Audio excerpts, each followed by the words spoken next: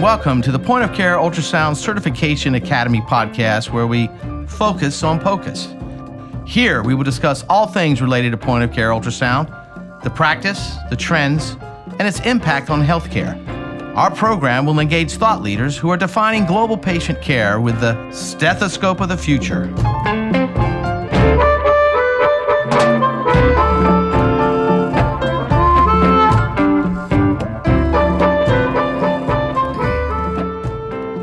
James Day here today, recording live from the Focus on POCUS studio. Today, we have Vinay Yuki as our guest. Vinay Yuki is a member and volunteer of the American College of Nurse Midwives. She is a member of the Ultrasound Task Force and serves as the nominating committee chair, and is also the chair of the Friends of the Midwives of Color, Ethnic, and Diversity Caucus. She has been a contributor to developing standards of care for POCUS and current practice evaluation since 2005. Vinay Yuki graduated from Marquette University College of Nursing with her BSN and MSN degrees. She is a board certified in nurse midwifery through the American Midwifery Certification Board, the AMCB. She focuses her current ultrasonography on practice in rural and underserved communities. Her current and previous experiences reflect involvement in graduate nurse midwifery education and as a hands-on clinical preceptor, which includes point-of-care ultrasonography. She currently supervises an amazing group of midwives and works in a remote rural location and provides POCUS to an underserved, deserving population in the Four Corners area of New Mexico. Very impressive, Vinay. Oh, thank you. Wow, there's so much to talk about here, and such good work you guys are doing. A lot in the press about midwifery and midwives that I've seen and been reading. But so, what resources are available to develop a relevant point-of-care ultrasound clinical skills to you? Well, right now we have, through the ARDMS, we have the Midwifery Sonography Certificate. There's several courses that are available. There's some exam sim programs. There's some in-person programs, hands-on training that are available for midwives to be able to practice and to develop and focus their skills on POCUS. Right. So with that, how does one move forward with securing, your point of care ultrasound credentials as it applies to midwifery? Well, there's specific recommendations and eligibility requirements, and they're comprised of clinical and educational components. They were developed in conjunction with the ARDMS staff, and then there was a development task force that looked specifically at developing these types of skills. There's a position statement that can be referenced on www.midwife.org, and where you can review the updated eligibility requirements, the certification process. There's specific testing locations. The certification allows you to fully bill. It's an interactive test. There are some comprehensive reviews that are available, and in addition, you can get continuing education units. It's just so much more than just finding the correct answer to a question. It really is a synthesis of knowledge and hands-on skills. So and actually in the I think it was the LA Times, I saw an article about one of the leading causes of global maternal death is a hemorrhage, usually caused by a placenta block in the birth canal. And I think this is a very easy ultrasound diagnosis, as well as other causes of maternal hemorrhages. Can you talk about that a little bit? Yeah, so there's definitely a place for ultrasound in reducing mortality rates. You can take it from the first trimester, where you can evaluate and examine to rule out ectopic pregnancies, gestational trophoblastic diseases, and then in the second trimester, it can help you to determine where the placental location is. And if the placenta is blocking the baby, and the placenta detaches first, then that's very dangerous for the pregnancy. And we look at the placenta and the placenta location to determine where is it in relation to the opening or the cervix. And if it's covering, it's called placenta previa. Mm-hmm. There's also a low-lying placenta that's near to the opening but not covering and not opening it up.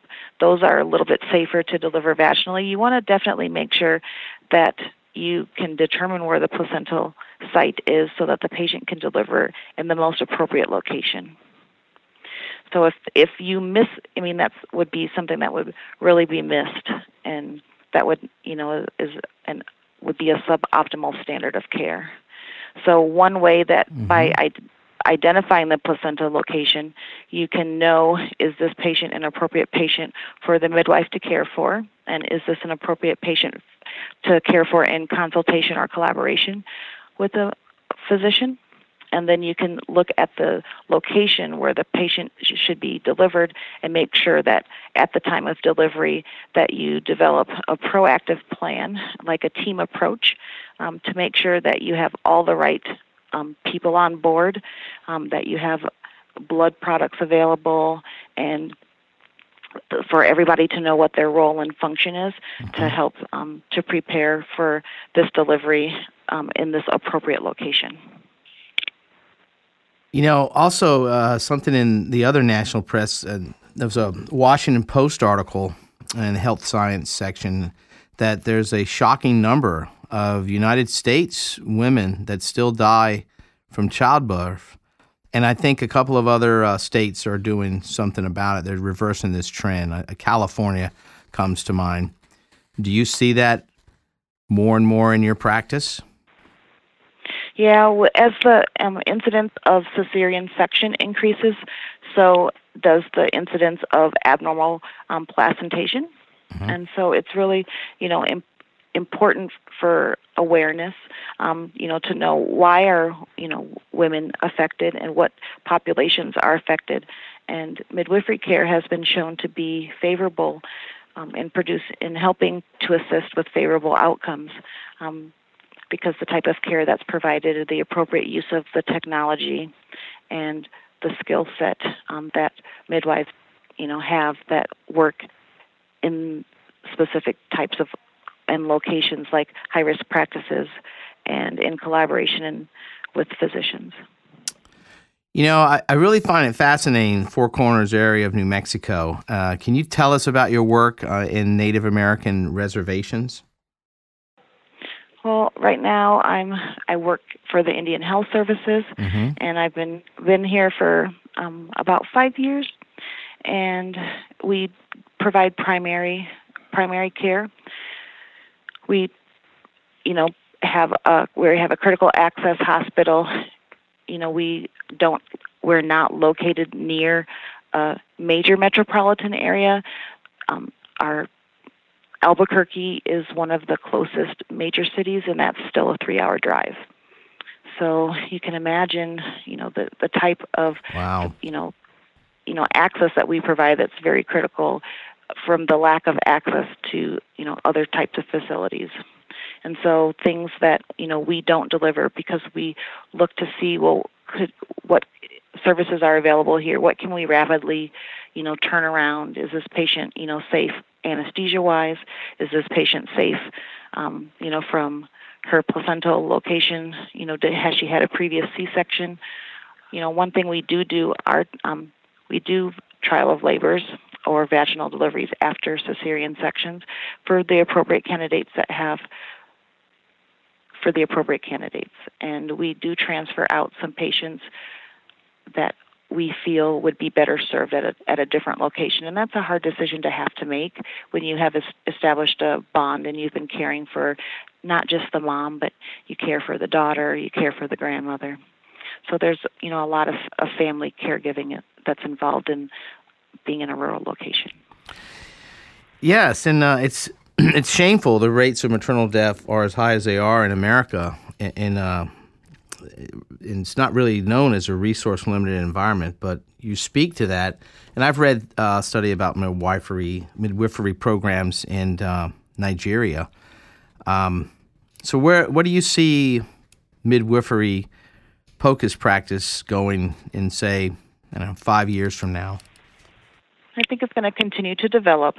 The skill set's going to continue to evolve.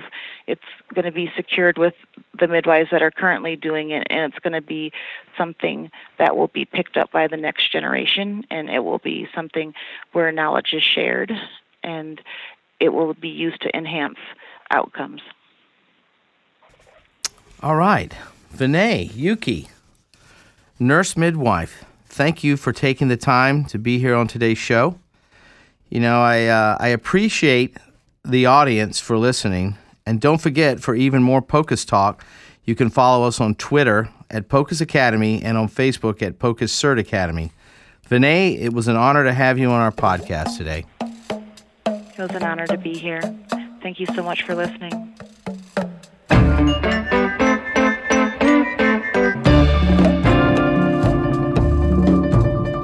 We hope you enjoyed today's podcast, Focus on POCUS.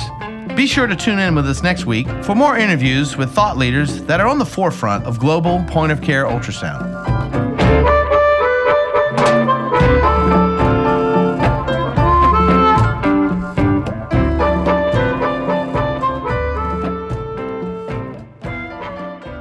The thoughts and opinions expressed in this podcast are the views and opinions of the guests and not those of Intellios. This podcast is for information purposes only.